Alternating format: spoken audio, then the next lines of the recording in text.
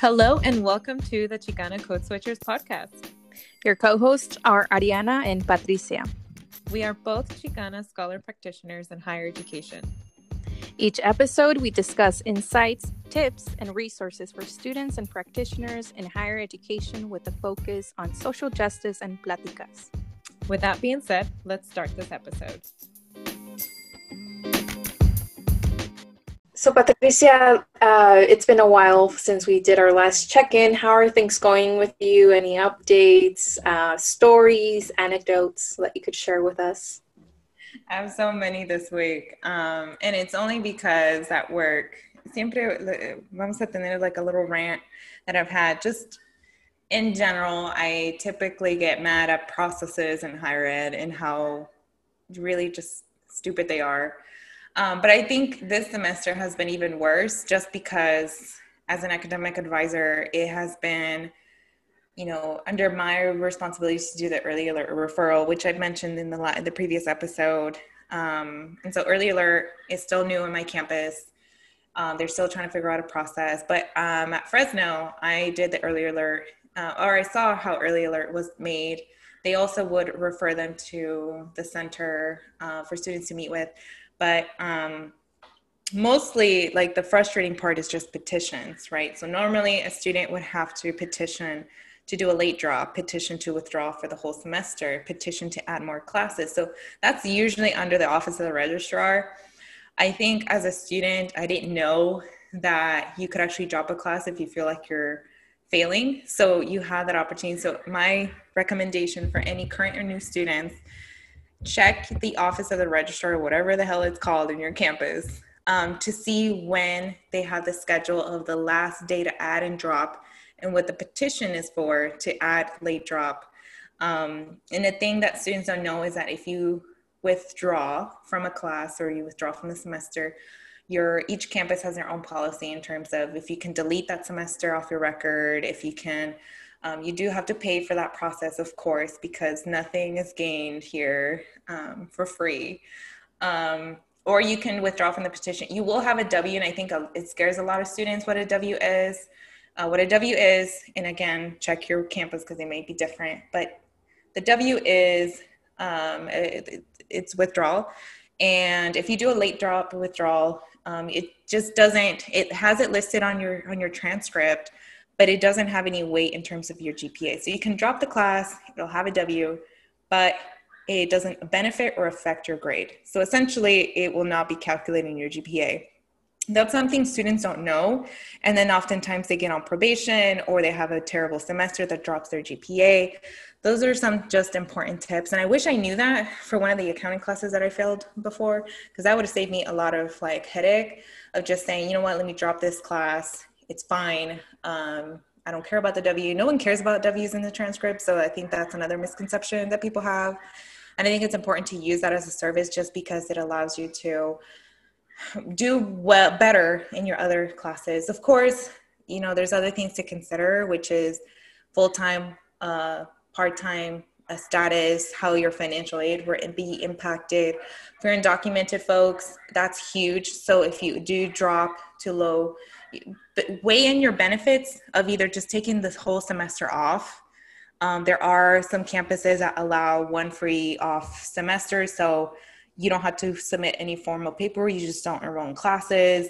But you want to make sure that you do a leave of absence in your financial aid application because it'll stop the time in terms of your financial aid. So it rolls over that semester or that quarter or whatever. But, learn about some of these procedures, please, just because it irritates me seeing that there could have been a solution and then students have to come back and have a terrible experience. And unfortunately, these campuses have all these processes and bureaucracy, which Ariana and I have been talking about how stupid they are and how discouraging they are. And they're trying to push students out mostly because campuses are monitoring how many students are currently enrolled. And that's how it functions. The amount of students that they enrolled, meaning they have tuition, they have budgets for everything, single thing. If a student takes a leave of absence, if a student goes from full-time to part-time, their money goes down in terms of the budget because they can't count that tuition and fee money to pay for all that stuff. So your student government any of your services that they pay for your fees. That's what they care about. And that's why they have such a big bureaucracy in terms of why they don't accept that many late drops or withdrawals, because they want to keep you there, which is counterintuitive. Because if you think about it, if the student is doing terrible and they want to withdraw and you cancel it, well, now they're definitely going to fail because they're not in a good position already, right? And so that has been the frustrating part this semester, is knowing that people in different campuses are seeing that students are doing not so well.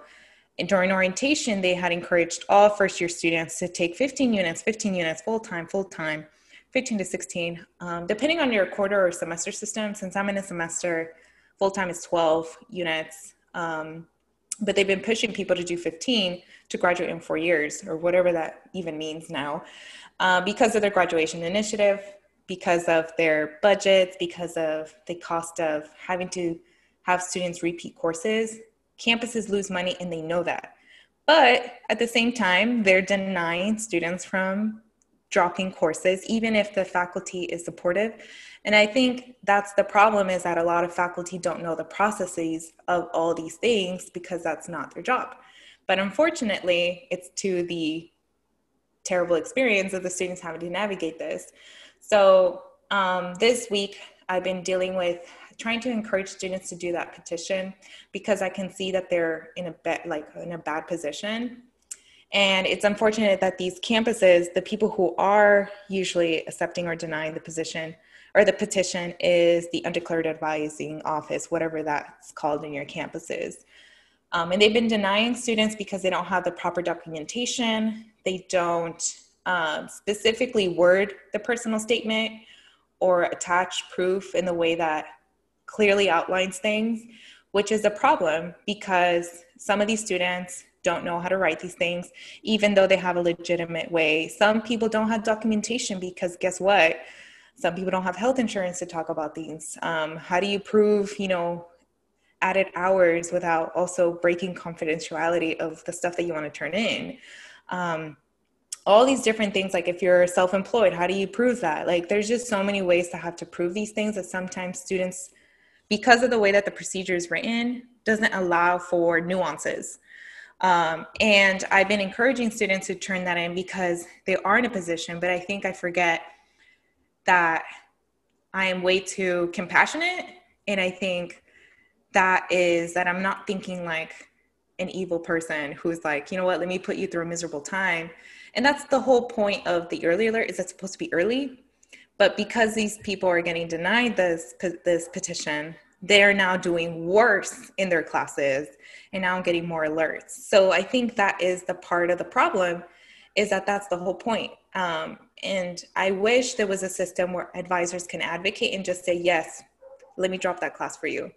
Let me do that. Instead of having an undeclared advising office who doesn't know the student, who is listening to them in a arbitrary, I don't know what they turn in. And sometimes, students, if they're already in a bad position, mental health, a lot of these people supposedly have counseling backgrounds, but really don't understand how students experience oppression, how students are having mental health illnesses. I've had to refer someone to like an emergency health thing because they had suicidal thoughts happening. I don't know what's going to happen with these referrals, because oftentimes these services are not very well catered to BIPOC students. And so it's just scary. And most of these services don't help these students. I think they make it worse. And just witnessing all of this is just like, it shouldn't fall under one person, and it never should. You feel it because you're generally trying to make a connection to these humans. But I think that's the hard part, and the hard reality is that when you're trying to be compassionate, and this is what we're trying to do, other offices aren't in your thing. And so if we were to actually provide a care of like things, we wouldn't put bureaucracies and barriers for them to do it. Because at the end of the day, if you treat them in a nice way and you tell them, you know what, I believe you, let's get this class taken off. You don't have to have it in your record. It's fine. We should allow mistakes to happen. We should allow learning experiences. You thought you could do 15. It's fine. Let's do just 6. It's okay. And we shouldn't penalize students and just take them off. And the students would feel much better to come back. and that would improve your retention. It won't improve your numbers in the way that you want to, but realistically, under pandemics, y'all think really the students are going to do well in 15 units and and then faculty be so judgmental? I've had to see the comments that faculty made, and I was just like, are you for reals? Like, you say that every single part of the point that these are adults, yet you treat them like children. You treat them and you oppress children, and then you oppress these adults and, patronize them. So that has been the frustrating part when witnessing all of this. And I just had to have a little rant just because I'm like, me estoy volviendo in an angry and all these things, and trying to show up for students in a caring way. I think that has been just how do you approach them moving forward? If you're trying to be really helpful as a college, and then the university in general is not helpful and doesn't have the vision to do things differently. Yeah, a lot of those things sound very familiar to me, and it's just it's unfortunate that even during a pandemic, a university wouldn't be able to understand or tell their staff, let's be a little bit more lenient, let's be a little bit more understanding, flexible, empathetic. The students are going through a lot. We're all going through a lot. There are so many stressors during a pandemic, during a world health crisis, during where people are unemployed, people are encountering maybe, being, catching COVID, right? Or having family members, even for the class that I'm in, I've had a couple emails from students who are saying, hey, I'm taking care of my my father just got ill, or, I'm encountering these experiences. They're submitting basically some health related exemptions for themselves, for their family members, so that they won't be marked down.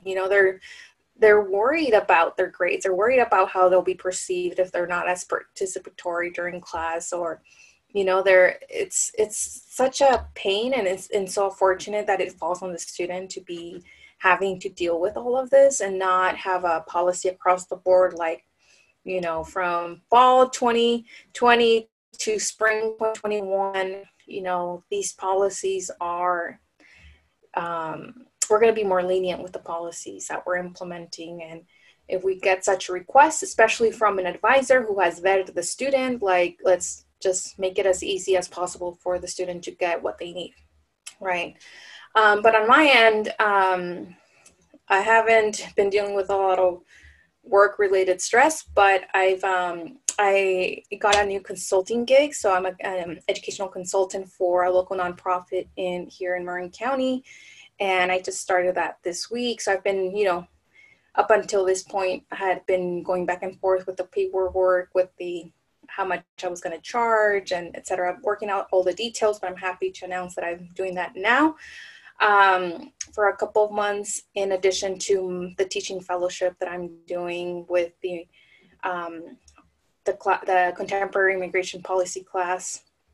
I'm helping teach that, and then also applying for PhD programs. I've attended so many webinars, and it's been interesting, and I'm glad. I don't know why, maybe I didn't have time last year to do this, but I attended one for a couple for UC Riverside and one for USC, and the last one that I attended for UC Riverside, it was nice to hear from faculty. We had a couple of faculty join the Zoom call, and share about their research and the projects and their findings, and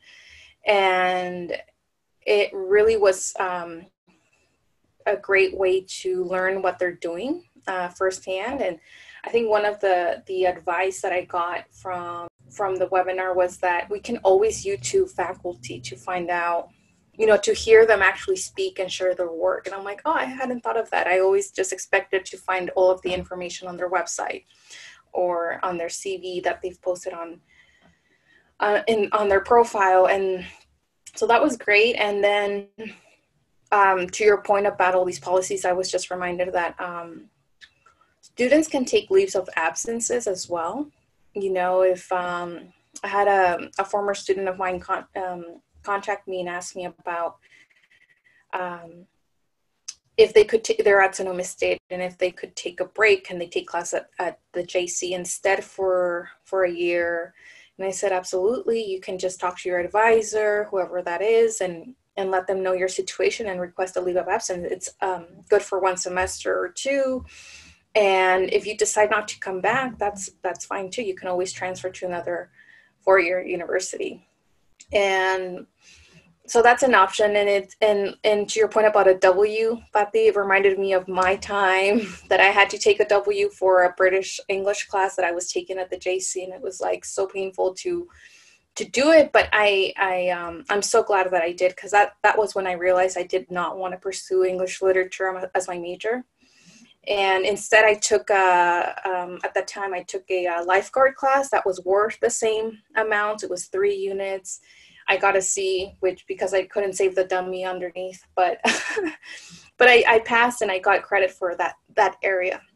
So it's always okay to get a W. Don't get too many, because if you're thinking of graduate school, that doesn't look too good to have dropped too many classes. But it like Pati said, it doesn't affect your grade or your grade point average or anything. It just, it just withdrew from it. And that's why I think when I was an advisor, I would encourage students to take up to 16 units of classes, so that in case they drop a class after the add drop period, then they would still have 12 units and they would still be eligible for their financial aid and scholarships, etc.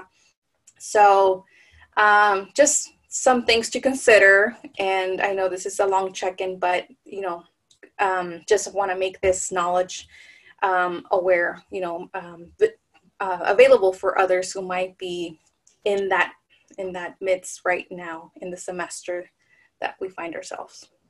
And anyway, like if you're in California and you are undocumented and you don't get state university grants money or from the state schools or some sort of financial aid package to pay for your first year, my recommendation, start the first semester, because there's the policies in incoming first years that if you don't attend the first semester, then you have to reapply to the university. One of the tricks is enrolling until you hit what is called Census Day. When Census Day, what means is that you are officially a matriculated student, drop your classes the following day or the day of, and just pay the prorated rate, and then take a leave of absence for financial aid. And then you can come in the spring if you work for that semester. So some students end up working that semester. Some students end up taking classes at the community college for free because they're already low income. So they just signed the waiver for the community college, just pay a few fee money, which is like some community colleges like $7. And so do all of those tricks, find what are some ways to just help yourself out. Like we try so hard to overcompensate for the work to get there, but I'm like, you're doing so much more outside of work. And right now we're in a pandemic. If you already have mental health stuff, know of all the early signs early, drop when it's possible. Emergencies like this, you don't plan these things. People need to realize that, and even higher ed professionals and workplaces, you don't plan to have an emergency. And if you have a lot of emergencies, well, guess what? It's because we experience a lot of marginalization. Our whole lives are supposed to be chaotic like that because it's designed to be chaotic like this. And so try to find a way. And if you have a lot of W's, I'm pretty sure there's a way to market it. I mean, how many of these Supreme Court justice nominees have done it? They don't bring in notes and they're able to get the job. So don't think that because of that, you can't do it. It's all the way how you talk about it, market, how do you explain it, how you decide on it, make it as a learning experience. But overall, we're allowed to have a bad semester. We're allowed to have a year-long terrible semester. There's ways to work it. And I think the important part is working with an advisor that's helpful. Sometimes that may take several times to find them, but they could help you just know what your options are and to strategize. How do you rescue the rest of the semester, the rest of the quarter, just so you're in a better position. And I think take it as a learning thing. If you're going to register for classes anytime soon, please, please, please be realistic with the amount of classes you're going to take next semester. If you're an incoming first year, make sure that your classes are balanced. If you're not good in a subject, hold that off, take that requirement later. or switch majors. Like if it's not a right thing, it doesn't feel right, don't do chem if you're not going to think about, if anything you've taken out of this podcast is that you can market your way out of things. You can also, whatever degree you end up deciding, you can always switch it. Of course, there's some fields that are not as forgiving, and that's where you have to decide, we can still build lives outside of that path. Okay, well, thank you so much, Ariana, for the check-in. I think you're doing super awesome with all the work that you're doing and providing all these resources. As like as a previous advisor, it's not pretty, especially if you're trying to do things a little bit different. But I think it's important to still like bring in an awareness, just because I think people forgot their anti-racist statements again and how much they've been wanting to be empathetic through this pandemic. I think the empathy should be spread out to these policies, especially now that they're seeing, I'm foreseeing terrible outcomes by the end of this term. Like, it's not going to be pretty. Like, a lot of people are going to take a leave of absence for the spring, to be honest, because currently the CSU is fully online next semester. And they're saying that they they're like thinking about it. And I'm like, girl, like public health professionals have been saying that this is going to take a while. So I don't know why you're all planning. And the cities are moving from, orange or whatever colors they have, like purple to like orange in the different stages. I'm like, yeah, it might look good right now, but again, it's flu season. Just starting winter. We just started. I don't know why people are still like, oh, let's open up, more. And it's like, the holidays are coming. Girl, like Halloween is coming, Thanksgiving is kind of come back up with people like traveling, taking vacations. December, o sea, it's not pretty. It's not pretty at all. Don't forget to vote. Yeah. And, think about ways that, to log off of some of these things, just because also that is the hard part. Just minimize the amount of screen time, I guess. School related or work related. But thank you so much for this. I know it's a big, long check-in, but I think it was just needed. And if anyone relates, I'm glad that I'm not the only one, even though I can't hear your feedback back because it's a podcast. But yeah, hopefully it sparks some conversations in your campuses. And if anything, I'm super excited for this next guest that we have, where we talk with Dr. Maddie. So let's start the episode. Hello, everyone. Thank you so much for joining us again for another episode of Chicana Code Switchers. I'm really excited to be here and having a great guest this week. Her name is Marisela Becerra. Her pronouns are she, her, ella. Her guest position is Assistant Professor of Spanish. Dr. Mari is an Assistant Professor of Spanish who specializes in memory and violence in Mexican literature and culture. She's a proud immigrant and first-gen scholar. Mari has been sharing her journey in academia as a mom of two for the last 4 years on Instagram and blog under Academic Mommy. So welcome, Dr. Mari, to our episode. And we wanted to share that Mari, under the Instagram Academic Mommy, was one of the first Instagram platforms that reached out to us, sent us some cool stickers. I still have them actually on my planner. And we've been following you since 2009, early 2009, when we first launched our podcast. And we're so happy to have you. One of your good friends, Doctora Lorena Marquez, came and had been a guest in our podcast. So it's really nice to have like running circles coming in to our podcast as guests. So welcome. Thank you so much for having me. I've been a big fan since you started. I think when I saw your Instagram, I was like, can I send you some stickers? What's your address? I'm not a creep, I promise. I just want to send you something.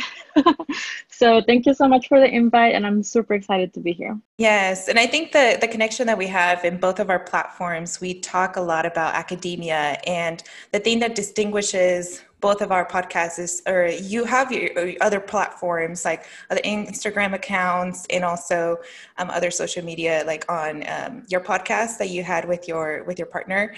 And it was interesting, like all of us have this running theme, and Ariana and I both talked about, the immigrant experience and having students who are immigrants from a variety of like different backgrounds and also immigration statuses, navigating higher education. We saw that in one of your Instagram posts, you wanted to talk about much more in depth in a podcast episode about the immigration college student experience.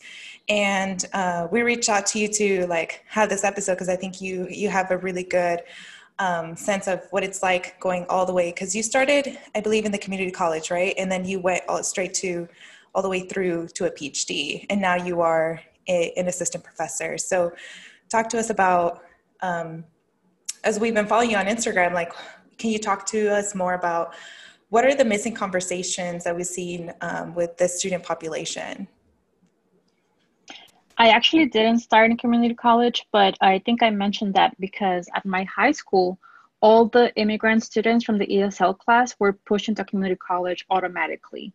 So I remember going to my advisor or counselor in high school and asking for a university, advice. And she handed me a community college application and said, why don't you start here? And she never even mentioned four-year universities to us at all. All of my classmates were pushed into community college, which is, I'm not against that. It's just that we didn't have all the choices presented to us because I don't think she trusted us, to be honest with you. I don't think she knew that we were able to do that, going to university. So I'm always being like a rebelde, and I was like, I'm not going to listen to you and just apply to a bunch of universities by myself.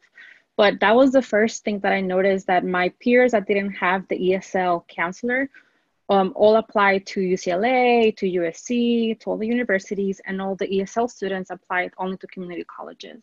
And I think that's part of the issue, right? Like we often find that one of the biggest gatekeepers are often the people that we think that we should trust, or that we are told like this is the person that's supposed to help you, but oftentimes they're the gatekeepers and decide it for you. And Ariana and I have been like big, like advocates and also like mentioning a lot of this happens throughout our whole journey. It doesn't always just happen in the high school level, and it gets worse as we go further and further along, is this patronizing idea that people have like, oh, you're not capable of handling all these things. And I think within your platforms, I think we are also missing a lot of conversations about student parents throughout the whole journey. And I think even when we're talking about the professionalization of our fields, it's always saying, pues no puedes porque so and so and so, y menos if you are a student parent. And also you talk a lot about in your platform about these gender expectations, which I find like now that I have my partner and we're also in this journey, I'm like, maybe like right now I'm the one that earns the most. And so like, even when well-intended, family members or even friends are saying, these certain comments that are like at the underline, it's underlining that this is like pobrecito, and also it's not their choice, right? And it's interesting because I see you as like a very strong like personality and have like this fire inside of you, or like I have a lot to offer to the table, and it's like interesting that like then people think that we're oppressing them somehow. And I'm like, well, you don't afford the same energy to like mostly femmes and women and queer folks that do most of this labor in the household. So this is interesting. Like, talk to us more about, like how it's been, deciding and going through your journey as an early like student parent. Yeah, and we're both immigrants, actually. We're both immigrants. He came when he was 2 years old. I was 12 when I came. So different stages and way different experience too. But he isn't documented. So our status, we're a mixed status family, and that also affects the things that he can and cannot do. So when it comes to work, I'm the one that has to be out there because I'm the one that can, have a social security number. I'm a citizen. I have so many other opportunities that he doesn't have. So he's been working since I started college with the kids. I was in my senior year when I got pregnant with my son, and then I was in my PhD when I had my daughter. And he's been working part-time, but also helping at home because we just couldn't afford childcare.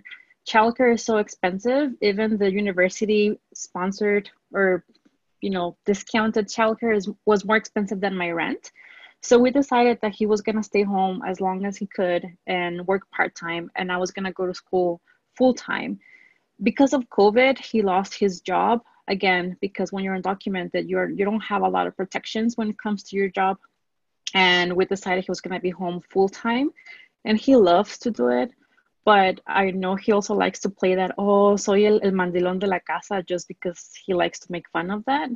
But the way that I think our families are used to it, but like the people react to that is like, ay, qué bueno que te ayuda tanto. Es un buen papá. And I'm like, no, women have been doing this for centuries, and you don't tell them que qué bueno que te ayudan en la casa. You don't tell them they're like the best mamas ever. So why is he getting all the praise? He does a great job, nothing against him, but just in general, I don't think men should be praised for doing things that women have been doing for centuries. Exactly. And it makes me think of how maybe our parents also perceive this, right? Like I was having a conversation with my dad, and it almost seemed like if you're a woman and you make it, great, but it's almost not expected. Like it's not expected as part of who you are, as your duties. I think it's men usually get the praise for being so, such great achievers if they do that. So when the roles reverse, it kind of creates a little bit of confusion, or maybe people make excuses for them. Or even like the discussion about like within our families or even our friends. I think that's interesting when we see it in our friends, because we claim to want to have this really different worldview, but when it happens, we're like, we still kind of underline have those comments. Like I've seen a lot of like your followers, whenever you post a question, like ask me a question, and then they ask this like huge, like, it's the same questions, right? Like the similar ones that they ask about, like, what is it like in your family dynamic? How did you do it? How did you talk? And I'm like, well, the first thing is you have to have a really like solid conversation and transparent conversation with your partner in the first place. And I think it's really important to allow, the men in our families to do, new traditional ways of doing labor, and also that not every single man wants to have a specific type of future or dynamic or role in the family, that it could look different, and that people are just so surprised. I think because maybe they don't see enough examples, but even then, like these questions that we're asking, like, what are we actually making you feel, the person feel, with the repetitiveness of like, we can't move on. Like, I'm like, si quieres ir a la universidad and get a doctorate, like you as yourself, because mostly it's mostly Latina women, right? Like that are asking these questions. I'm like, then how are we really creating this new reality where it's statistically speaking, mostly Latinas are obtaining degrees in general, more of us. And even more so through grad school. Do we get earned enough? No, that's a different conversation. But we're thinking about most of us now, and even in our followers, we mostly have women followers that are pursuing a doctoral or graduate degree or some sort of professional certificate or algo así. But it's like, if most of us are doing this, then you would think that the conversations would be different. Like I would have much more in-depth conversations about, like your actual expertise, your role, what you're doing, aside from the traditional ways that we see women interacting within our family. Like no podemos pasar de eso. Like we're still like stuck in there, and we're still getting the same questions. But moving forward, I'm like, I would like to know more about your research. I would like to know about your own interest, or even like, what are the new projects you have? Like the same questions. Y eso pasa mucho with like a lot of immigrant students. Same thing. Like, how did your family, react to this? How do you balance work-life balance? Like that's the one question. I'm like, if you're doing grad school with or without family, there is no balance. That doesn't exist. Yeah, that is so interesting, because when I finished my PhD, I posted pictures with my husband and my kids and my, regalia. We did like this big photo shoot. And people were asking me as if I had like a magic recipe on how I made my husband help me, or how people were like, but how do you make him help you or stay at home with the kids? And I said, it's not, I'm not, no estoy embrujando. Like we just had a conversation, and I said, okay, I'm the one that wants to go to school. You don't know if you want to go to school. When you do, I'm going to be here to support you.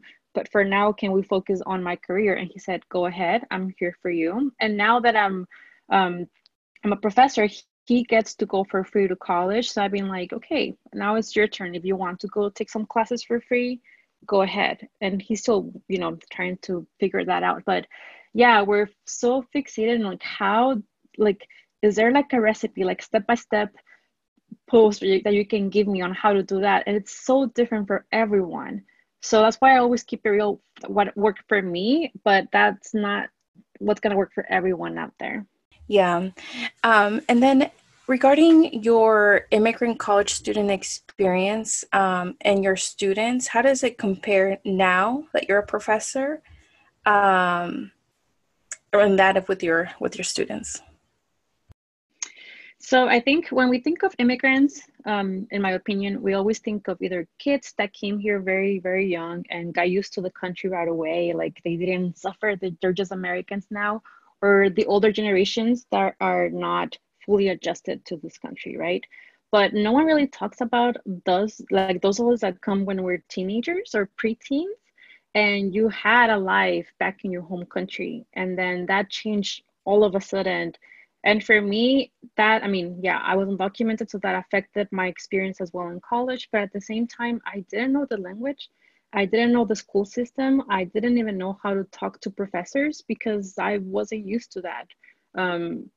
So when I went to college, I remember that I will have to take notes. We didn't have computers back then, or laptops were really expensive back then. I will take notes and then go and translate them into Spanish because a lot of times I didn't know what they were saying to me in class. And it was like a going back and forth translating. And then at the same time, I left Mexico when I was 12. So I will get into like a complex Spanish concept. And I'm like, I don't even know what that is. And for me, majoring in Spanish allowed me to be comfortable in my own language. And I see that with my students that a lot of times, many of my immigrant students will major in Spanish, not because they're passionate about the language or the literature, but because they want to feel at home. And I have students who tell me, I love these classes because I can relate and I have so much fun here with my classmates. And I wonder if they really like the topics or they just like being in their language and their culture. Yeah, and also the discussion, and I've seen you talk a lot about the literature within immigrants, like in books, right?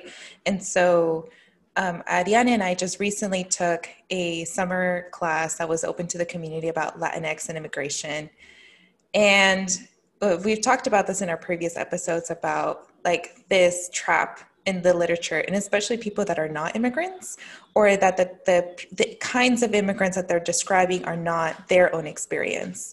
So we get entrapped into these like stereotypical, ay pobrecitos, like all these things that are harming on our perception of who are immigrants. And then on top of that, when you are the immigrant that is going through college, you get boxed in and told that, you must have, crossed the border or things like that. And then we're harming the people who are actually, that was their experience. But they're more than just that. Like there's a story after they come to this country. And there's also people that are coming in and immigrating from Latin America that are wealthy, that they didn't suffer from, all these other things, or it wasn't like a forced removal. It was a push, and most of these professors that I met actually were the FA professors that went to universities over there and that now are professors here. And they have a big disconnect to people that came in here because of poverty and other reasons. And now there's, navigating the space in very elite spaces where there's a disconnect because it's class difference. And what have you seen in terms of the connections that we see in literature and how we view people and how we interact with them later on when we have those same students in your class? That just reminded me of talking to a professor from a university, I think in New York, and he came to UCLA to give a lecture on immigration. And that's when I think Iñárritu had an exhibition at LACMA, I believe, the immigration one, that simulated crossing the border through the desert. So you will have like those virtual reality goggles and you will pretend to be an immigrant crossing the border. And we're talking about that during lunch. And he said, oh, it was so powerful. I went through that and I felt like I was an immigrant. And I asked, well, what does it feel to be an immigrant? I can not say things like that apparently, but he said, just the suffering, and it's just so stressful to be here in the helicopters. And I said, well, I crossed the border undocumentedly. That wasn't my experience. And he was like, oh, really? So how was it for you? I got in a car, we drove through, and that was it. And his face was like of shock. And then he tried to like defend himself by saying, well, but that's not the experience that everyone has. So I said, well, crossing the border, like Iñárritu pretended to be, in his exhibition, that's not the way that everyone crosses either. And for me, it's very important that we know that that's not the only story. And I think the problem is that not all of us immigrants are allowed to tell our own stories, or we're afraid to tell our own stories. So I've been very vocal about my own story because I want them to know that there are many, many of us with different experiences. And that affects the way that we adjust or not to this country too. Yeah, and that also brings up the idea or the opportunities that immigrants receive or don't receive in academia. The need for instructors to understand that we don't have a single way of experiencing being an immigrant, right? Like there's not a general experience. And in that class, I shared that we were reading about that dogs came with them. And as we were discussing the book, I mentioned like my immigrant experience, or me crossing the border when I was 10 was one day. Like we were talking about memories and how sometimes those memories get shifted. You recall less as you grow older. And I think the point that I was trying to make, and I don't know if I got it across, was like, I remember it being 3 days, but when I asked my dad, he said it was one day and it was one night.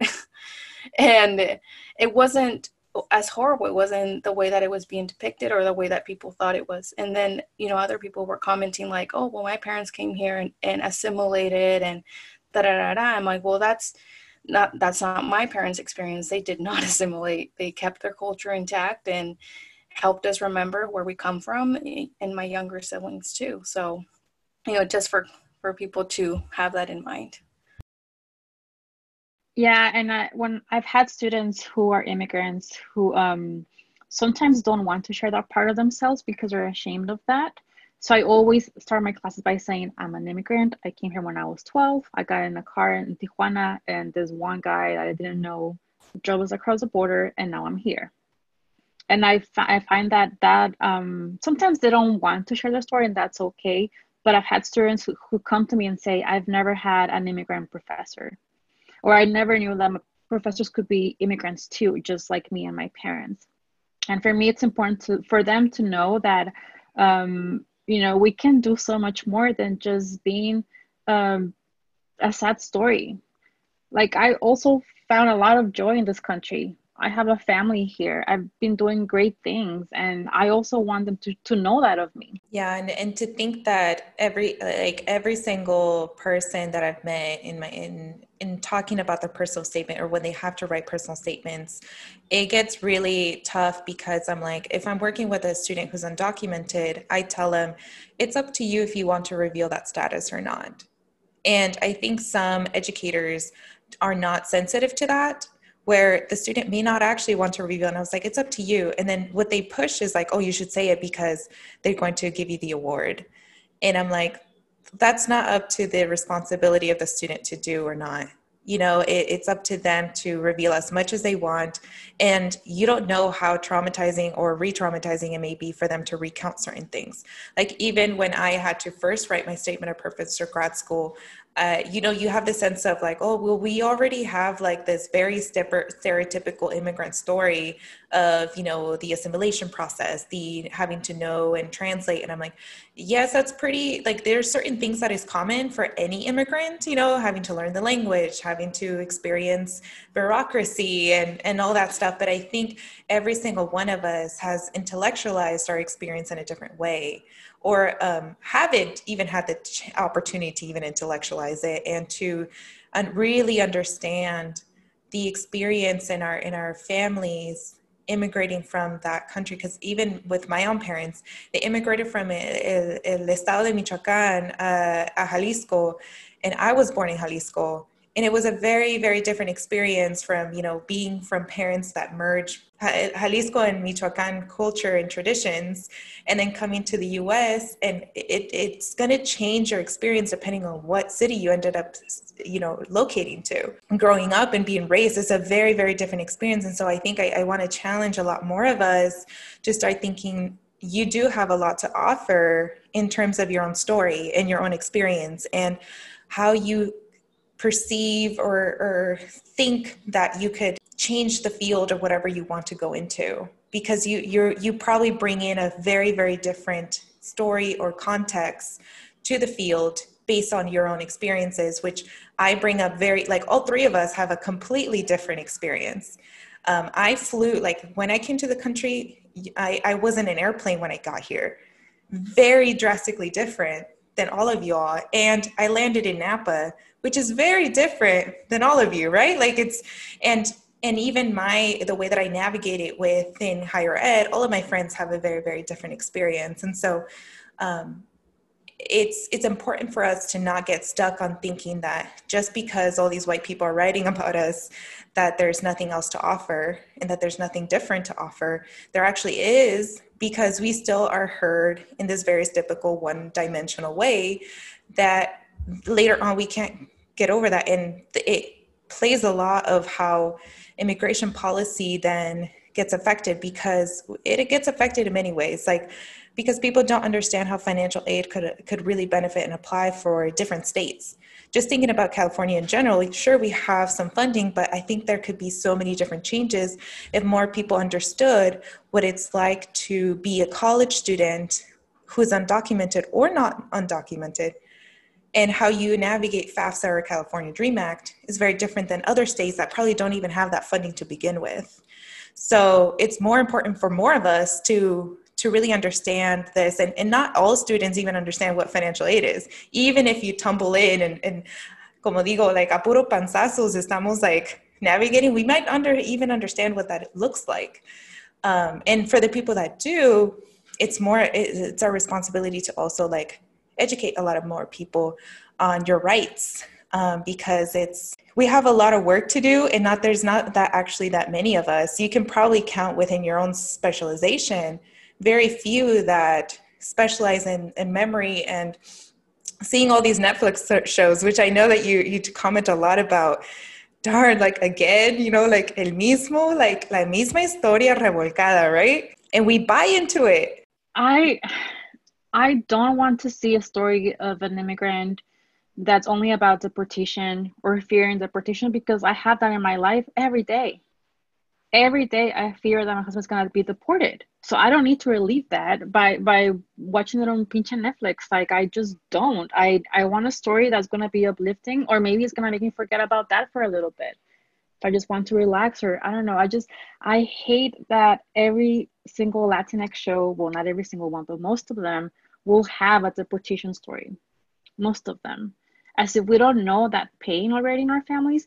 And some of us will never know that pain, right? It's a completely different story too. So I'm getting very frustrated now thinking of people, but I don't want people to think of us as humans just because we suffer. Does that make sense? I don't want them to know all the bad things that we go through or we can go through as immigrants for them to care about us. That is a completely different problem that I think we have in this country, but also the fact that it's Latinx people as well making those shows. I just finished Gentified a few months ago, and it was a great show. And when it ended with deportation, I was like, okay, I am done. Next. Because that shouldn't be the only story that we have to tell about ourselves. Yeah, and to think what is the even in our own classroom, when we were reading this one poem, and it was this white guy who went into, I forget what is the name of the book that we read, Ariana? It doesn't matter. It's irrelevant.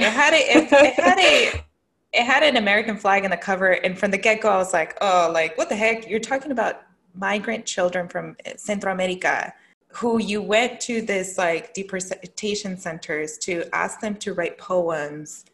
And first of all, like, I don't know many of my students. I mean, first of all, they struggle a lot with writing English, first of all. You know, like it's in especially academic English. And then on top of that, writing essays, y menos poetry, right? Like poetry is even harder to grasp. And they wrote all these very typical, like, el inmigrante who works in the agriculture and all these things and remembering, or very like, I was like, I don't know. I work with college students, and even then they don't write about that stuff.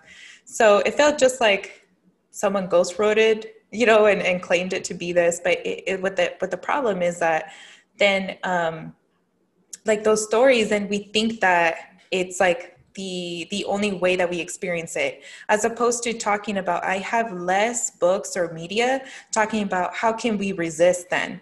How can we do things differently? ¿Cómo podemos salir de ese hoyo? Like, there's not a lot of media that talks about, yes, there's these challenges, but even then, like within our own podcast, like we're trying to give people tools to later on, like, do the things that they want to. And I think the best femtours I've ever had was the people that were very real to me and were saying, aquí, esto va a ser lo que vas a lo mejor like experience, but there's always loopholes. Let's work it around, instead of saying, oh, well, let's be defeated and wait for someone to deport us all, right? Like, that's essentially what these media is repeating over and over again. And then what people who never experience these things think that that's all we fear. I'm like, that's not really what I fear. I fear many different things, but the primary, that's not, that to reduce us to that is very one-dimensional. And I'm pretty sure there's other people out there that is a very big fear. But when we're working with college students, they have other things that are big pressers. And the first one is a lot about economic, and how they feel that they can't, because they don't know how to navigate college in their field, they fear that they're wasting time, really. That's what they don't see how their investment or their time that they're putting it together, if they're doing the right thing, right? That's usually what they're more scared of. And also for a lot of us Latinxes, we have some sort of responsibility with our families. So our goal, not for us, but for most of us, our goal is to get a good job, a good paying job to help our parents back or our family. And we go to college thinking, how can I make the good money and help my parents? Not really thinking about what we like to do for ourselves. And I think that happened to me when I went to college. I thought I wanted to be a lawyer. And for 4 years, 6 actually, I studied for the LSAT and applied to law school. My heart was like, okay, I'm going to be a lawyer, make all this money, help all these people, be an immigration lawyer, a savior for the blah, blah, blah, blah, blah. And then when I got to law school, I said, this is not for me. This is not what makes me happy. And I quit law school and I studied literature instead. And I remember people telling me, ay, pero mija, te vas a ser abogada? ¿Qué pasó? And I just said, that wasn't my dream. It was a dream that was imposed on me. And I don't even know how that happened to begin with, that all of a sudden I wanted to be an immigration lawyer. Given that you study literature, what, in your opinion, what would be the best way for people to learn about undocumented people's experiences, or via fiction or memoirs? That is so hard, because I find that the people that get published do so from a place of privilege. So even if you read those memoirs that maybe they work with documented communities, you cannot ignore that they got there because of this one person that had that place of privilege. So I always read that with, like, I'm always cautious about those books. But I think just talking to people, to be honest, just talking honestly with your peers and asking them about their lives, not just, hey, how did you cross the border, but also, hey, so when you first came to this country, what was the one thing that shocked you about this country? Which for me was that you couldn't throw trash out of, like, the car when you were driving, because I'm from a very small town in Mexico. And when I came here, I threw something out of the window and my sister was like, no, te va a llevar la policía. But, little things that will make you understand what it actually meant for them to come to a different country and having to learn different ways of living. I think the focus on pain in most of these immigration books is what I don't like, the focus on suffering. I would like to see a book where you don't even know that the person is undocumented or an immigrant, and they're just doing great things, and that doesn't matter. It doesn't matter that they're immigrants or not. They're just living their best life. And maybe, I don't know, they have a vacation like in Venice, así con los ricos, and you cannot even tell that they crossed the border 2 years ago.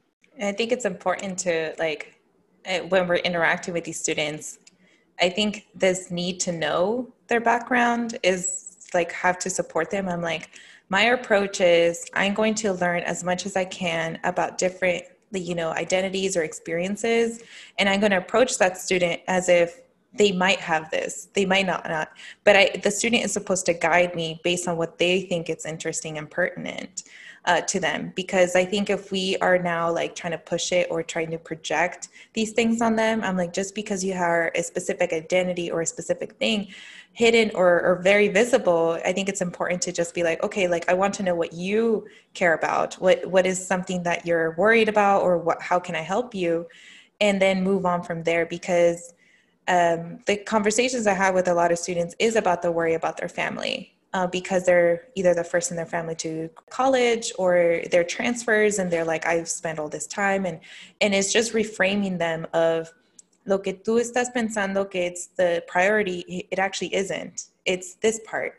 Let's worry about what you want, regardless of what your family is. And I think it's trying to demystify what is the messages that you're having from your family, and how different it is now that you're in college, and the way that I'm helping you, or even interacting most likely in the classroom. How can you change it so they can see that you don't have to do it in this way, that you have other options, that there's more people in us in the field. That if you know, like the circle that we're surrounded in our network, our worries are a lot different, because we had, you know, great people guiding us to seeing it's better to know about your actual passions, regardless of what anybody's saying, or el que dirán, and moving forward.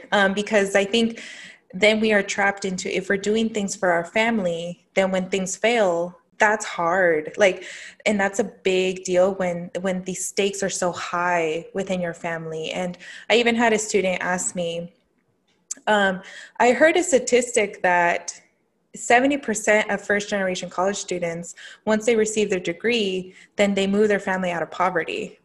And I'm thinking, well, I don't know about that. I was like, what is poverty? Like, you have to question, you know, what is the indicator of poverty? Is the indicator of poverty being able to, you know, get approved for food stamps? Is the poverty like what state, what area? Like, because the Bay Area is going to give you a different cost of living than the Central Valley, than even in Southern California, and even within different cities, quién sabe, right? Bakersfield, and then LA, or what kind of LA county are you talking about?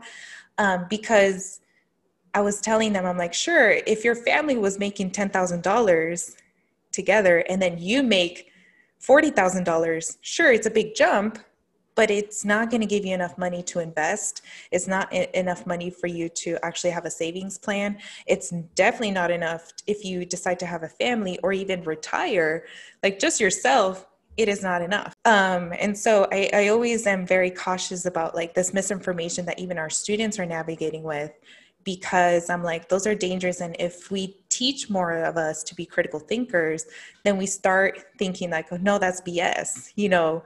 And how do we become better professors and better advisors? Like in my case with students, that we have to demystify all these things with the conversations about what people perceive of us. That's very interesting, because I remember sharing with a student who wanted to go to law school, and I asked him, do you really want to go to law school? Is that something that you want to do? And his face when I asked him, it was like, why are you asking me? Everyone wants to go to law school. And I said, I went to law school and I was very unhappy the few months that I was there. I will come home crying every night because I just didn't want to be in that space. And I told them how when I switched to literature, I came back from my first day of class, and my husband was looking at me and he said, you're smiling. You haven't smiled in a while. And that to me let me know that I was doing the right thing for me. And yeah, I'm not making a lot of money like the people that went to law school, but I'm doing what I like to do. And it also helps that my mom was not expecting her daughters to do anything for the family. Does that make sense? She was not expecting us to support her when we became rich or, famous. She has two daughters doing PhDs and fields that don't pay that much. So she was not putting that pressure on us. And I know that's different for other people too, that maybe their parents are telling them, hey, if you go to college, you can help us out. So it's hard to navigate that. I always tell my students that there is more to college than just becoming a lawyer or a doctor or an engineer. You can take dance in college. You can take painting. You can do so many different things. And I always encourage them to explore anything and everything until they find what they like. Yeah, we recently had two episodes with Harvard Law graduates. One of them is about to graduate next year. And they were telling us all about their experience being one of the few Latinas in the school and their whole experience of being cold called and just the expectations of them as students, and that generally most of the students that were being admitted were light-skinned Latinas, if any, right? And so how they're trying to break away from that and trying to help other people get in because they know how the system works.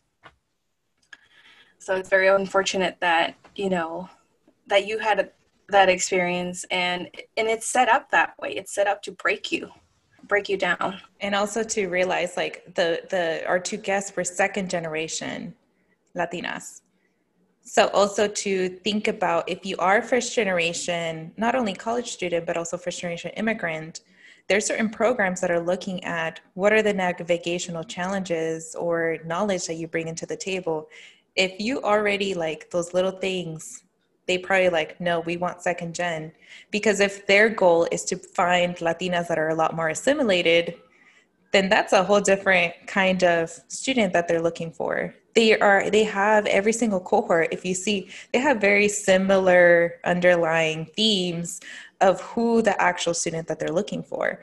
And even then, any field that you go into, I say like, it doesn't matter. If you are there if you're supposedly there to try to help the people in your community, todo eso, in general, you're not going to make that much money because you're not working for these big people or these big roles that are the ones that exploit the very people that you're working for. So if you go into any field, that's the kind of questions and ethical things that you have to consider is, sure, you could become a professor or go and get your doctorate, but what kind of professor are you going to be?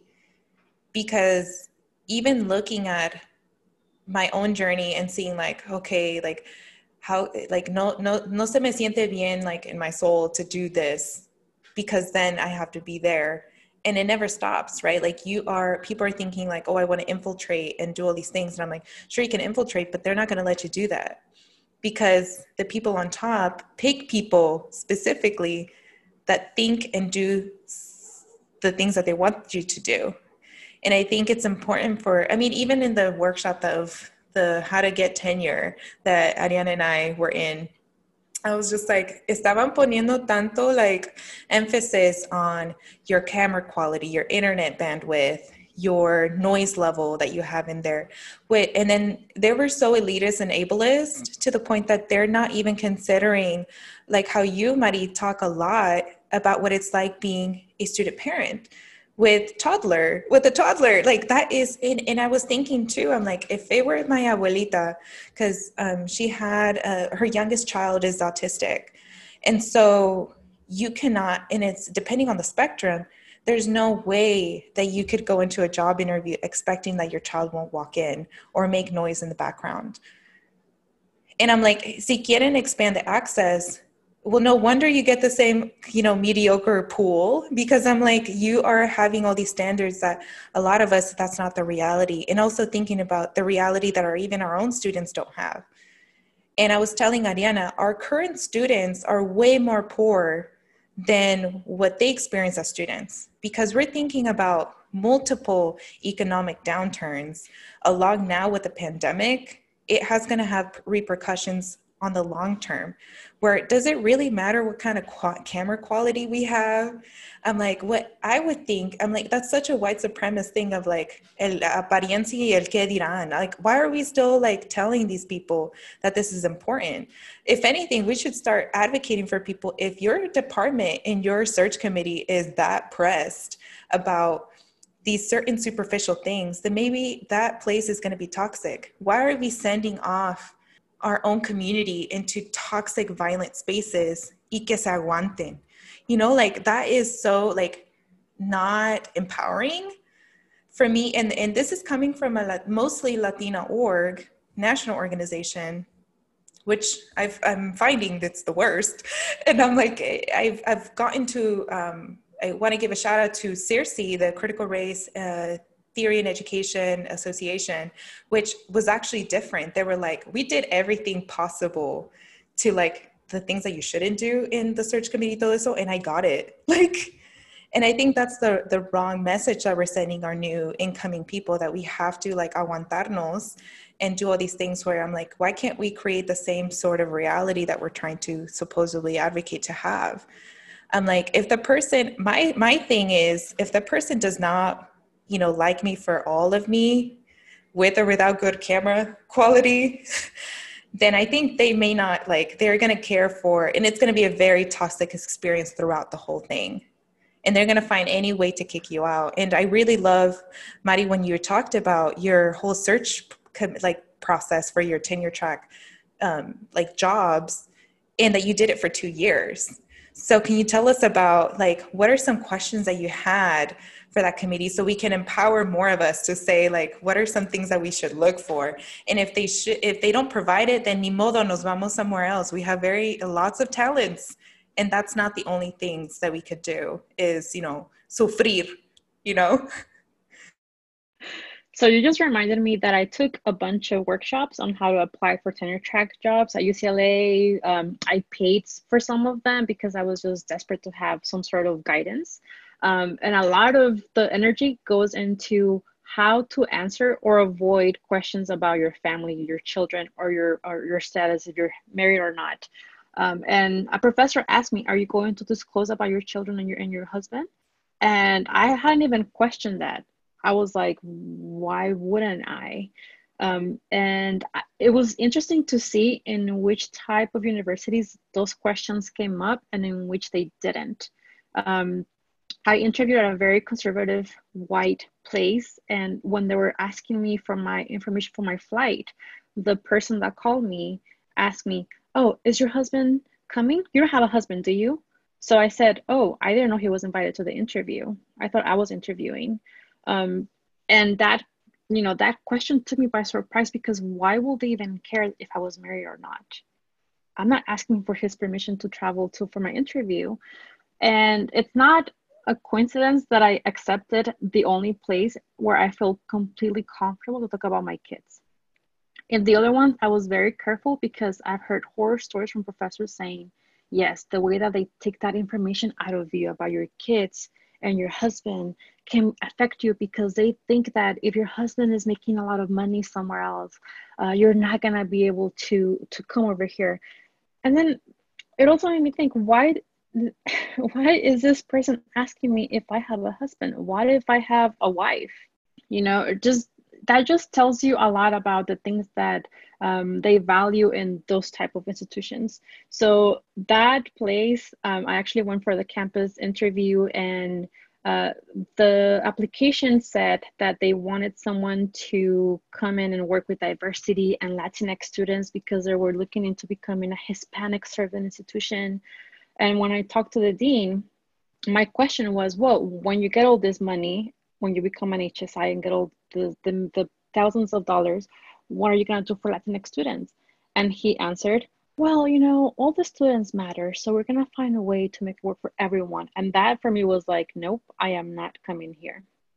Because you're telling me that you want me here because I'm Latina and you want me to get the students for you to get that money.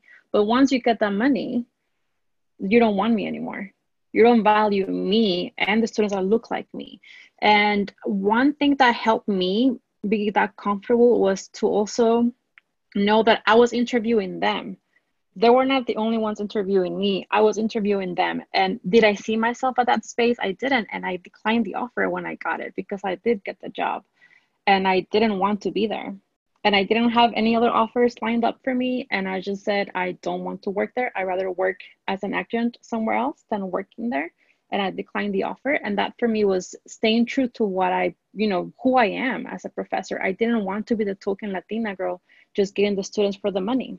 Also, I go into the line of caution of also saying to students, I'm like, decline the first offer if it doesn't feel right? Like it's so tough. It's so tough because like when I was doing the job search process after my master's, first of all, a lot of them got canceled because of the hiring freezes that was happening like right at March, this year. And I just was like, you know what, I'll stay. Like, you have to take a leap of faith and you have to be really strong in your values. And I also thought long-term, like I can't just think short-term. Long-term, I'm going to be miserable. And also thinking like long-term, I also have other options. Like we have to give ourselves a lot more value than what we currently think we're capable of. Because I'm like, si te hubieras aceptado esa oferta, like that would have been a super toxic environment. And then for your family, you would have to move. Like it's a decision that impacts everyone, not just yourself. But ultimately, see, if you're not okay, then none of your family members will be okay. Because like, how are you going to show up for yourself? How are you going to show up for your family? Si estás bien amargada, like from coming with other amargados in your workplace that are constantly using you. I mean, they're exploiting you to another level. Because it's not the usual level of exploitation that you're used to. It's like on top of that, you're going to be the token one that opens the gate to bring in all these people, but then violently pushed out cuando ya no le sirves. It's something that we have to think about. And I'm like, we have so many different skills. And I think what I appreciate so much of my family, I'm like, podemos hacer de tantas cosas. Somos tan talentosos that I was just like, you know what? If all fails, I have all these skills y además no soy tan, my ego's not that big that I will like not do it. I'm like, there's a certain craft and talent of being able to know so many different skills. So I was like, si tengo que vender hielo, si tengo que vender, pan, I will do it. But that would be way better than having to deal with this because I'm like, pan y educación, vamos a hacer, like a consulting company, but we're going to get creative. I'm laughing because I told my husband when I declined the offer and I was waiting to hear from the other places that I interviewed at and like nothing was coming in. And I told him, bueno, mijo, pues vendemos tacos. I know how to make tacos. My mom sold tacos in Mexico. You know how to cook. Vendemos tacos. Le llamamos tacos la doctora. Like, for me, that seemed better. That being at a place unhappy and having my kids move around to a place where we're going to be the only Latinx kids from a place that was like a Trump supporter place. I didn't want them to grow up there. I rather like stay in my neighborhood with my people throwing tacos at the corner than being at that place. Also, yeah, my ego is not that big. I will hand my diploma at the taco stand and, be like, mira, I'm making your tacos. I have a PhD. I know how to make them good. So it took a lot, and I was scared. Mostly because it took me so long, and it was such a sacrifice for my entire family for me to get the PhD that I didn't want to fail them, and I didn't want them to think that everything they did for me was for nothing. So I was afraid of that. But I wasn't afraid of doing something different. And thankfully, the place that I accepted gave me an offer 2 days after I declined the other one. So it all worked out. No sé por la virgencita de no sé dónde. I don't know who prayed for me, but I appreciate it because it worked out. But if it didn't work out, I don't think I would have regretted it. It's not the end of the world. And now you're equipped. You have your PhD. You you can do anything, go anywhere, and just a matter of time. So you give us hope. And also, I don't think it would have been just tacos, right? I think you would have been like tacos and personal statement advice, tacos and academia chisme. You know, like it would have added. You know, it would have been a very dimensional, like very dynamic experience. So it's not just the tacos. You would get so many other things that I think we could be so creative. And I think we are waiting on all these white people to do all these consulting. I'm like, what happened to our consulting to our gente too? Like, we can still do that. And I'm like, I think it would be very homey, very like what HSIs want to do, we would probably do it better. And I think this is a thing that we have to place way more value in our actual craft, because we don't just do one thing. We do so many different things at once.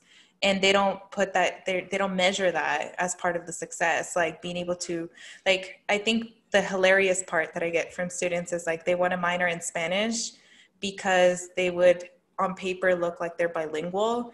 And I'm like, honey, like that's not how it works. Like, do you like literatura? Are you going to be a translator? They're like, no. And I'm like, well, probably that's not a thing to do. If you wanted, like, let's say on paper, the minor, you could probably test it out and get credit for it, or the bilingual literacy seal. But honestly, from this whole time, even with the biliteracy seal, I have not gotten paid extra for being bilingual, to be quite honest, because I'm in an industry where that like in higher ed, they don't pay you bonuses for speaking another language. And oftentimes we never do, because I like how you mentioned, Mari, like heritage speakers is very different than the academic Spanish that is taught. And I'm like, you have to think about Spanish as if it was an English class.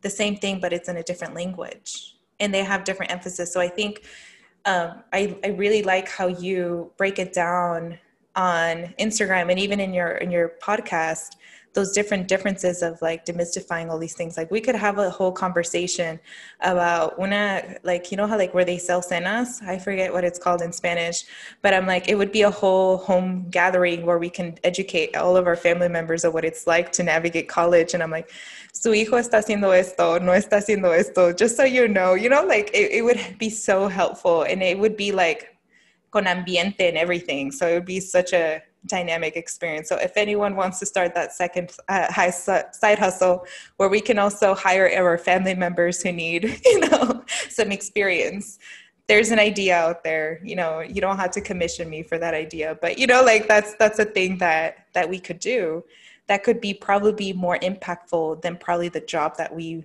first got offered. And that's so interesting, because I talk very informal in class.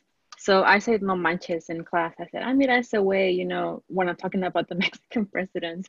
I talk like how I talk at home.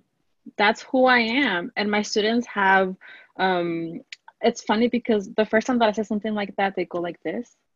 And they're like, can we laugh?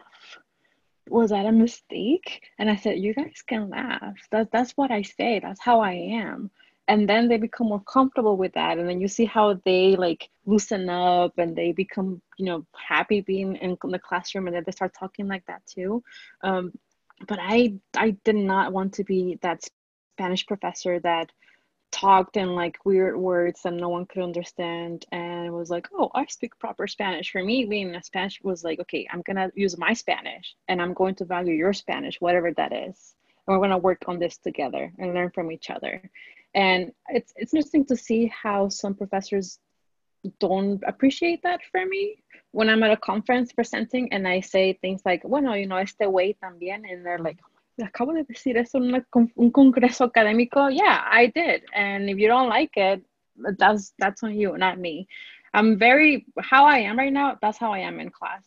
And I think my students appreciate that a lot. They feel very comfortable coming to my class and also talking to me. And I think I want to show them more than anything that they can be themselves in academia and they can be successful. I appreciate your realness, because I feel like the students, if I was one of your students, I would feel like you're authentic and you're being your genuine self, and I can trust you when, you're comfortable speaking the way you speak, that they can relate to you, and that your PhD or your professorship doesn't change that. You know, you're still and deep down you're still the same. I always tell them that I'm Maddie from the block. It doesn't matter how many degrees I have, I'm still Maddie from the block. And then I need to put that in a song and just like play it for all my classes on the intro. So, Mari, you have mentioned in your IG stories how your platform has changed throughout time and building boundaries with your followers. How do you see your platform changing now that you will be transitioning into your new position? That's something that I've been thinking about lately, just because I don't have a lot of time to be creating content like I used to before. So I used to write my blog, and I used to have my podcast, and I used to have like pretty graphics on my Instagram. I don't have that time anymore. Right now, I'm doing more because I'm not in school yet, but I start next week. So I know that I'm going to get busier and I'm not going to have time to do everything that I used to do. And I consider making the account more of like an advice account, or, okay, this is how you apply to grad school, 10 steps. This is how you do this, 5 steps. But I also don't want to do that because that's not who I've been on Instagram for the past 4 years. I think what I do is I just share my life. When I'm working, working and my daughter is like at the door crying her eyes out because I locked her out or something, that's what I've been sharing. That's what I'm going to continue to share until it's not fun anymore. I know that it's not the most practical account for people, maybe that they want like specific step-by-step directions on how to do something, but I don't see myself doing that. It's also a lot of work, as you know, probably because you get those questions too. It's a lot of labor. It takes a lot of work.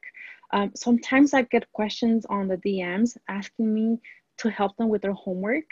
And I just don't know how to say, I am sorry, I cannot provide that labor for you in a nice way, because at the same time, I know they're coming from a place of not having anyone to ask. And it's very tricky when you are someone that's always open to answer questions, but then you get those questions that are going to take you a long time, or they require a lot of your energy and you don't have that to give anymore. And that's why I've been doing my boundaries with my Instagram account, because I had to take care of myself. I cannot be everything for everyone.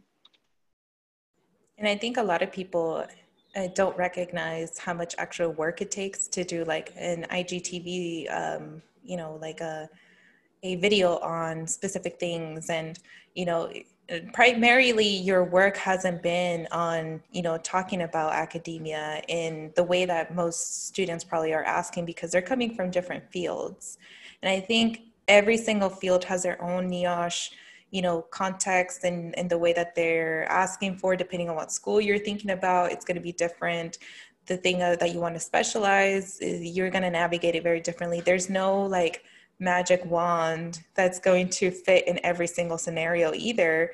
And things and committees are changing a lot now.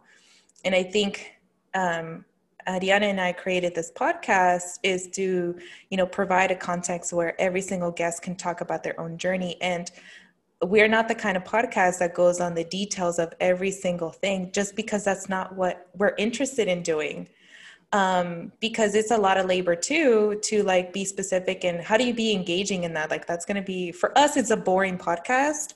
We do ask because that's not generally what we want to do. We want to connect to people and have them, like, we can talk about, your own life, personal life. We can talk about your own research. We can talk about, depending on what guest is coming in, we don't want to just box them in and say, well, talk to me about specific detailed steps on how to write a statement of purpose. What did you do to study for the GRE? Like, there's other content. And if you look at YouTube, there's a lot of white creators that write and talk about that if you want to. What we're trying to talk about is navigational tips that helped us, and talk about the challenges that we went through as the person who we have as a guest is comfortable talking. Because there's certain guests that we've had who just wanted to talk about a specific thing, and I'm like, okay, that's fine.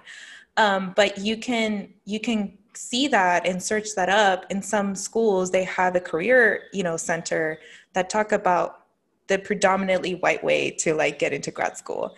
But when we decided to do a podcast, every single guest has talked about a different traditional way of them getting into grad school, of them doing in their thinking process. Like we're more interested in talking about the thinking process of every single thing. And then we, you know, include chisme too, you know, or like little things that we talk about in our own personal lives that has helped us. But we've gotten DMs about that, like saying, could you do a, you know, step-by-step thing? Could you share my research? Pero no incluyen like these etiquettes things that makes it easier for us who are content creators to post. And I'm just like, okay, if you have for any listener, and sometimes I don't even listen to our podcast, or I've seen a lot of people not read your blog. So don't be that person. If you're thinking about doing grad school and you don't know how to do this research thing, I'm scared. I'm scared for you because you're going to be that student that everyone is like, like, you know, like does not like. And so if you need that, Mari has probably already written on it on their blog. It's like that same thing that a lot of professors say. It's like, read the syllabus, you know, like also read our posts, look at our, you know, highlights that we have, our links. We have probably a link tree with all the content that you're probably looking for. And if you're a new follower, I think that's the hard part. You're asking labor to a stranger. You might have known Mari by watching, you know, all your stories and stuff like that, but you had created content like that before. And so I think it's also like easier for people to just like look at what we have. And sometimes we're just not that Instagram post. So that's why I highlight other, you know, pages that do that already. Like Blacken in Grad School does all like the very detailed things. And I'm like, if you're anti-Black and don't want to follow other, you know, Black content creators or any other ethnicity or race, then that's on you too, because all Latinas are not going to do the same thing that you're expecting them to do.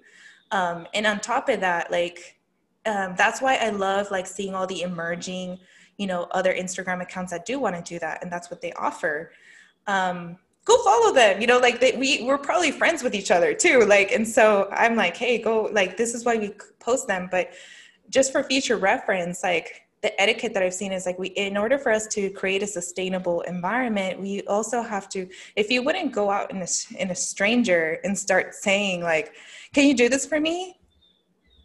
You wouldn't do that to them, right? Like, or I hope not. And so in Instagram, I've taught students Instagram or social media etiquette. I'm like, if you want to network, here's how you address the person. Don't misgender them. Do, you know, include your name. If you see a doctor, por favor, put doctor something, you know, like, or whoever, they probably already included that because they probably, you know, get a lot of those things happen. And then make sure to introduce yourself, do a short little thing, short, direct, and just say, what is your ask? And if it's not possible, always ask, can you redirect me with someone? Or do you have, you know, other resources or people to do that kind of content? Because I think it's so much work. And I'm glad that there's more pages out there, because what happens is that all of us are going through different life stages. Like Ariana and I are probably not going to focus so much on the grad school application process because ya pasamos esa for the master's. Same thing as you, Mari, like our pages, we're not one-dimensional people. Well, you're going to continuously talk about what it's like dissertating, because you're not dissertating anymore. That's done. And I don't want to like remember that. It was a lot of work. And I don't know if you've noticed, but I've been sharing how I create my syllabi. I've been working on creating my pages for my students because that's what I'm doing right now. And I did answer some questions on grad school because I just get DMs asking me all the time.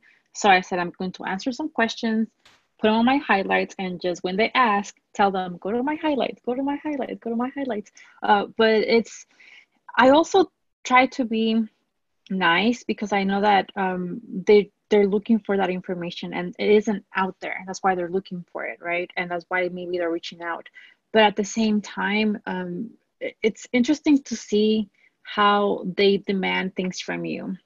Not everyone, but it can become very demanding. And I remember one time I was like in mommy mode, and I told this person, oh, you forgot to say please and thank you, because that's what I tell my kids.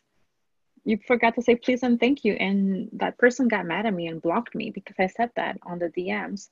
But it's just being, you know, having some etiquette, like you said, and remembering that you don't know that person. I always tell them that they see what I want them to see. I curate my Instagram.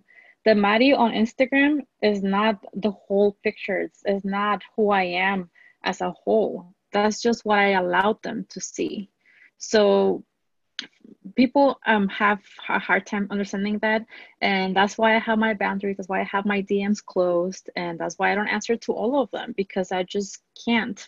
And I'm also glad that there are more Latinx grad students popping up on Instagram, so I can just be, hey, so and so is doing this, follow them, instead of having to go through the labor of explaining things myself.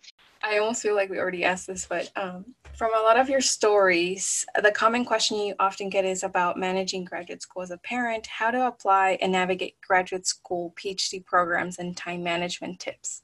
Now, with a surge of followers, most seem to not know about your blog. Can you share with us the different platforms you have and your experience with content creating and the way people engage with you online? Yeah, I when I started my page, it was a very selfish project that my therapist pushed me to do, because I was complaining of like not knowing any parents in grad school. So he said, make an Instagram and they'll find you. So it wasn't like, I never imagined that it would become what it is today. And I did go through a period of being more hands-on and explaining things step by step because I had the time. And I have all of that saved on my blog and my Instagram. I opened an Instagram for moms in higher ed that I'm having a hard time managing because it's a lot of work and I don't have the time right now. And I thought about asking my husband, but he's on full-time kids duty and I don't want to put that on him either. So I'm right now I'm questioning what to do with that page, because I also want everyone to have those resources and visibility. But I think now I'm at a place where I have to be very honest on what I can do and what I cannot do, and also tell myself that the world is not going to end if I don't do everything.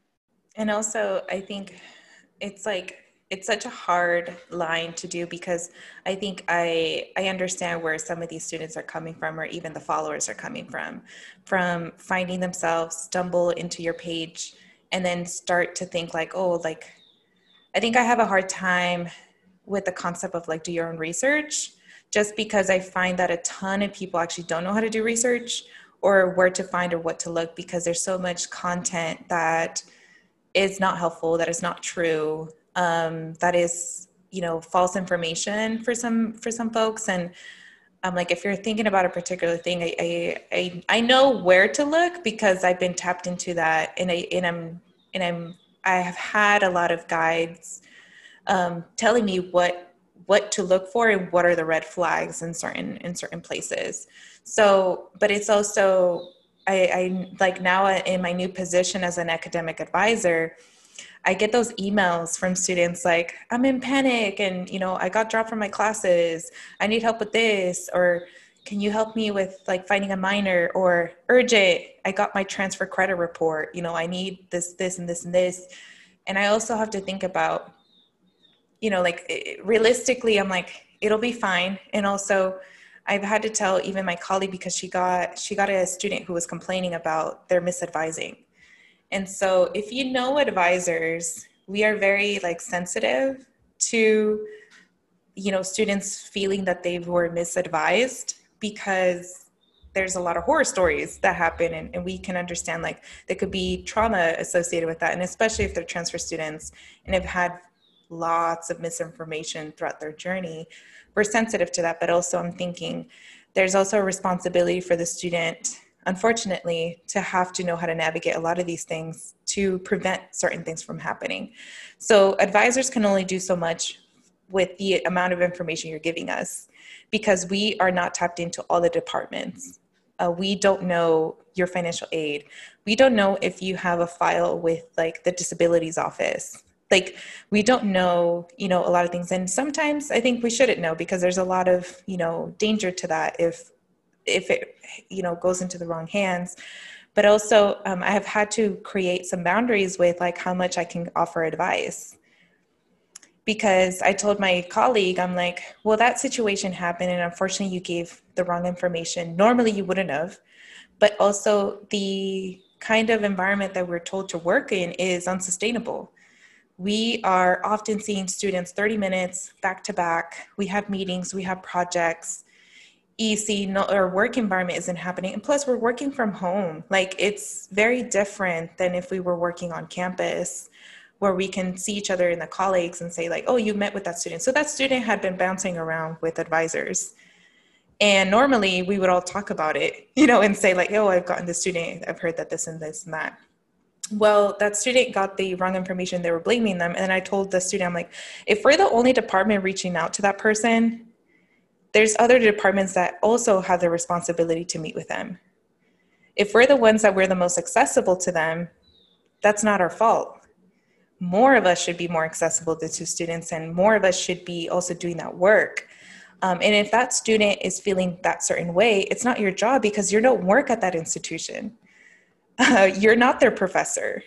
I'm not their advisor, like things like that. And so I think that has helped me feel like, well, then that just, my intuition is right, and more of us should be doing this. But then also like you feel empathetic, because you te pones en el lado de la parte de esa persona, and you're like, dang, like that sucks. And I'm so privileged that I had all these resources and the support network, but also it shouldn't be your fault. And if people block you for all that stuff, I'm like, pues ni modo, like you're also losing out on some cool things, And I enjoy when you show your kids and you show that this is possible, because there's not a lot of PhD professors who actually show that they have a family and that they're also Latinas, because that's so stigmatized. And I've seen way too many academics, especially the Latinas that don't have family members or even children of their own, project all these things that I'm like, it's your fault for having these things.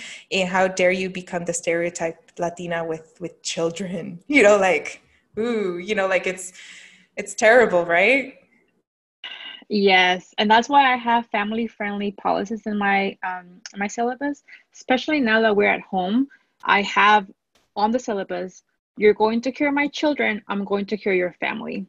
Let's just get that out of the way. We're going to hear each other's family. I don't care if I see your abuelita in the background. I'll say hi to your abuelita. I'll be like, hola abuelita, ¿cómo está? That we can expect that.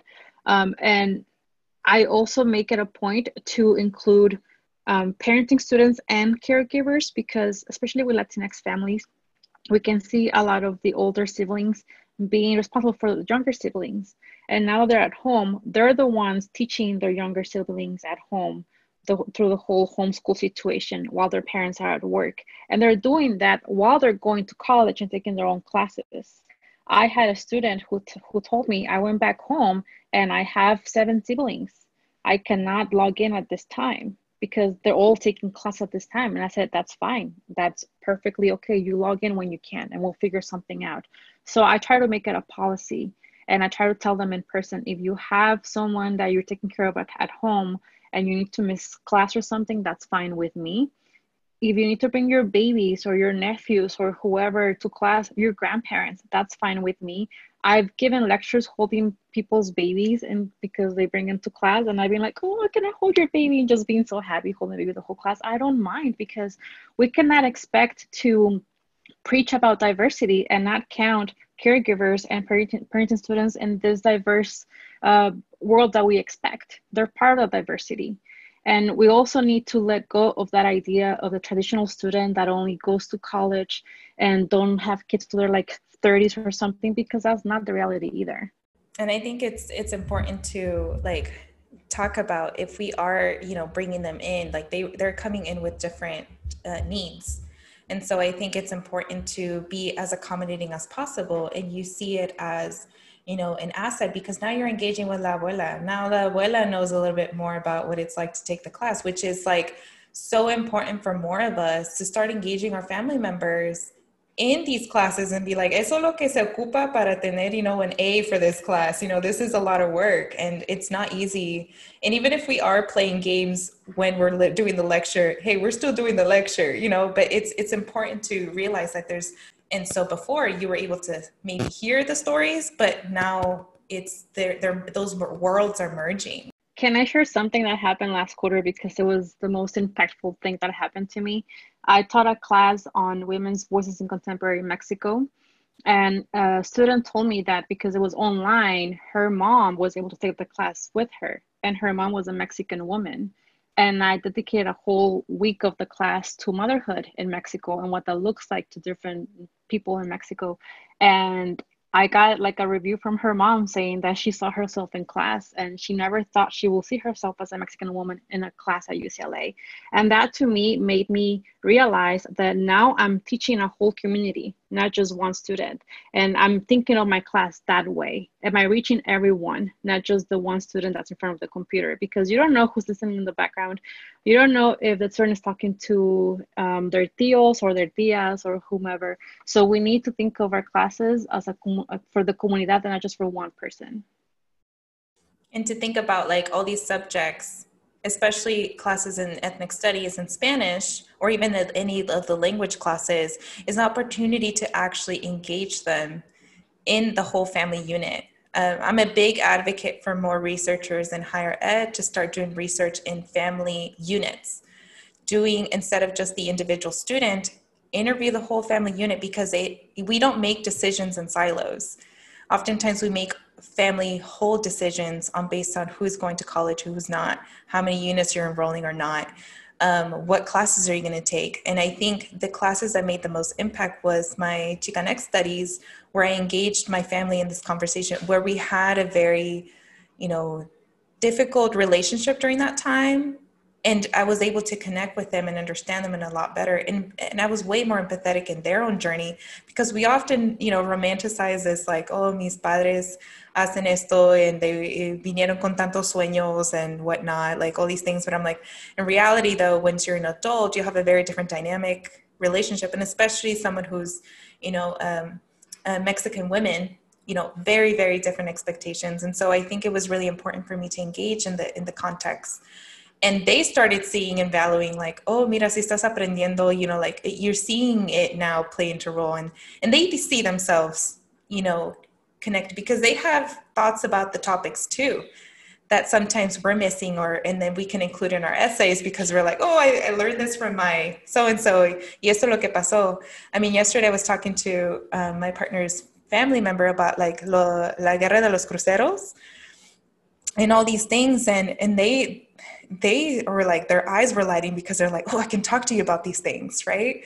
And it goes along with your research, which is about memory and remembering and all these things that we do. Our family has a lot of wealth of knowledge. We just don't value it. And I actually, I'm teaching a class on heritage Spanish this upcoming fall. And one of the assignments is a leyendas project, where you interview your family on a leyenda that they know.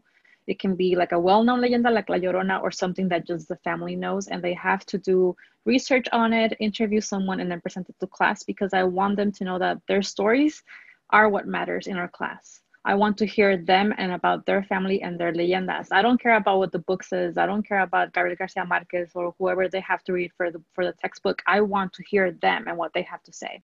Yeah, well, thank you so much that we have you in our 4th season of our podcast. And it's just been a great conversation. And before we close off, is there anything that you would like, to share, or any last thoughts, closing, or ways that people could connect to your work? I hope everyone can be encouraged to be themselves, no matter what that looks like, and no matter what space they're in. And just to let them know that it's not easy, but it's doable, and to keep going at it. Yes, and that all of us are going to start, creating all these like different content, and to look out for them, because I think that's the amazing part of like, passing on the next generation to come in, because I think all the TikToks, I've learned way more from TikTok than I ever have in my like years in college. So I've been telling students, I'm like, don't think about, adding a minor or adding something that doesn't make sense. Just go on TikTok or YouTube or any of the media to learn something new, because that's another way of learning something. You don't always have to have a degree on certain things. And some people, the degree really isn't going to do anything for you. So try to get as more practical, because I think that's what we're missing is we know the theoretical, but how does it look like in practice? And I think that's what we're learning a lot in TikTok, that cooking is very popular, sewing, doing all these like things that our family used to do before, and dances is very important. Yeah, and I think now my sister is going to college this fall. She's the younger one in the house, and she's going to college, and she's worried about having the right classes and having the right grades and all of that. And I just want to tell her, like, have fun, because you have so many classes at your fingertips. You can learn so much. Enjoy it. Just enjoy it. Yeah. Well, thank you so much, Mari. And we'll stay connected. We'll include any of your Instagram accounts or anything that you'd want in the show notes for folks to like get connected and read your blog. We'll connect your actual blog right directly, because I think that's a very important key resource that often people miss. And anything else, Ariana, that you'd like to close this off with? Check her highlights. I was reviewing some today on time management that I found very useful, and that there's no magic trick to that. But she definitely had really great tips. So definitely look at the highlights on Academic Mommy's Instagram page. So thank you. And also you have a shop, right? That you'd want to, your sticker shop. Stickers. Yeah, I make stickers. I started making them because I needed money to go to conferences. And I made my Instagram graphics into stickers, and then it grew into this whole thing. And now it's my husband's side job, because he lost his job. So that's how he's been working for the family. And I think the best part of my stickers is that it helps people be connected. So I've had stories of people that went to a conference and saw somebody else with a sticker, and they're like, hey, you follow Academic Mommy, and then they became friends. And that's my whole goal in life, just connecting people. Perfect. Well, thank you so much. And for all of our listeners, until next time.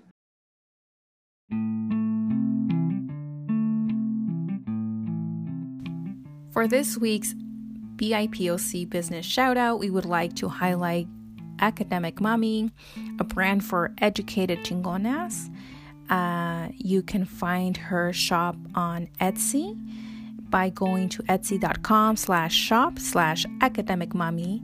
And this is a brand for anyone who's in academia, considers themselves a scholar, or is an aspiring doctora.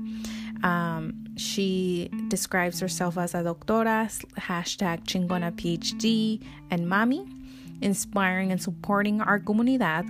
She has been selling her great work through Etsy since 2010, and has a 5-star review with great messages about maestras and enfermeras, doctoras, educated mommies, etc.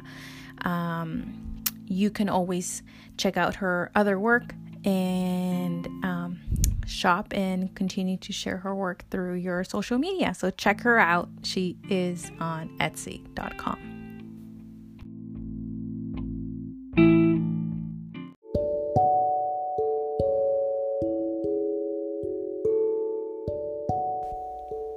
For all of our listeners, you can email us at chicanacodeswitchers@gmail.com and send us your POC business, conference, and event shoutouts and listener letters. You could also record a listener message on Anchor app, and that way we can include your recorded message in our future episodes. Follow us on Instagram at Chicana Code Switchers and on Twitter at XCodeSwitchers. If you would like to support this podcast, you can Venmo or Cash App us at Chicana Code Switchers and or become a Patreon contributor. Thank you, and don't forget, switch the code, don't let the code switch you.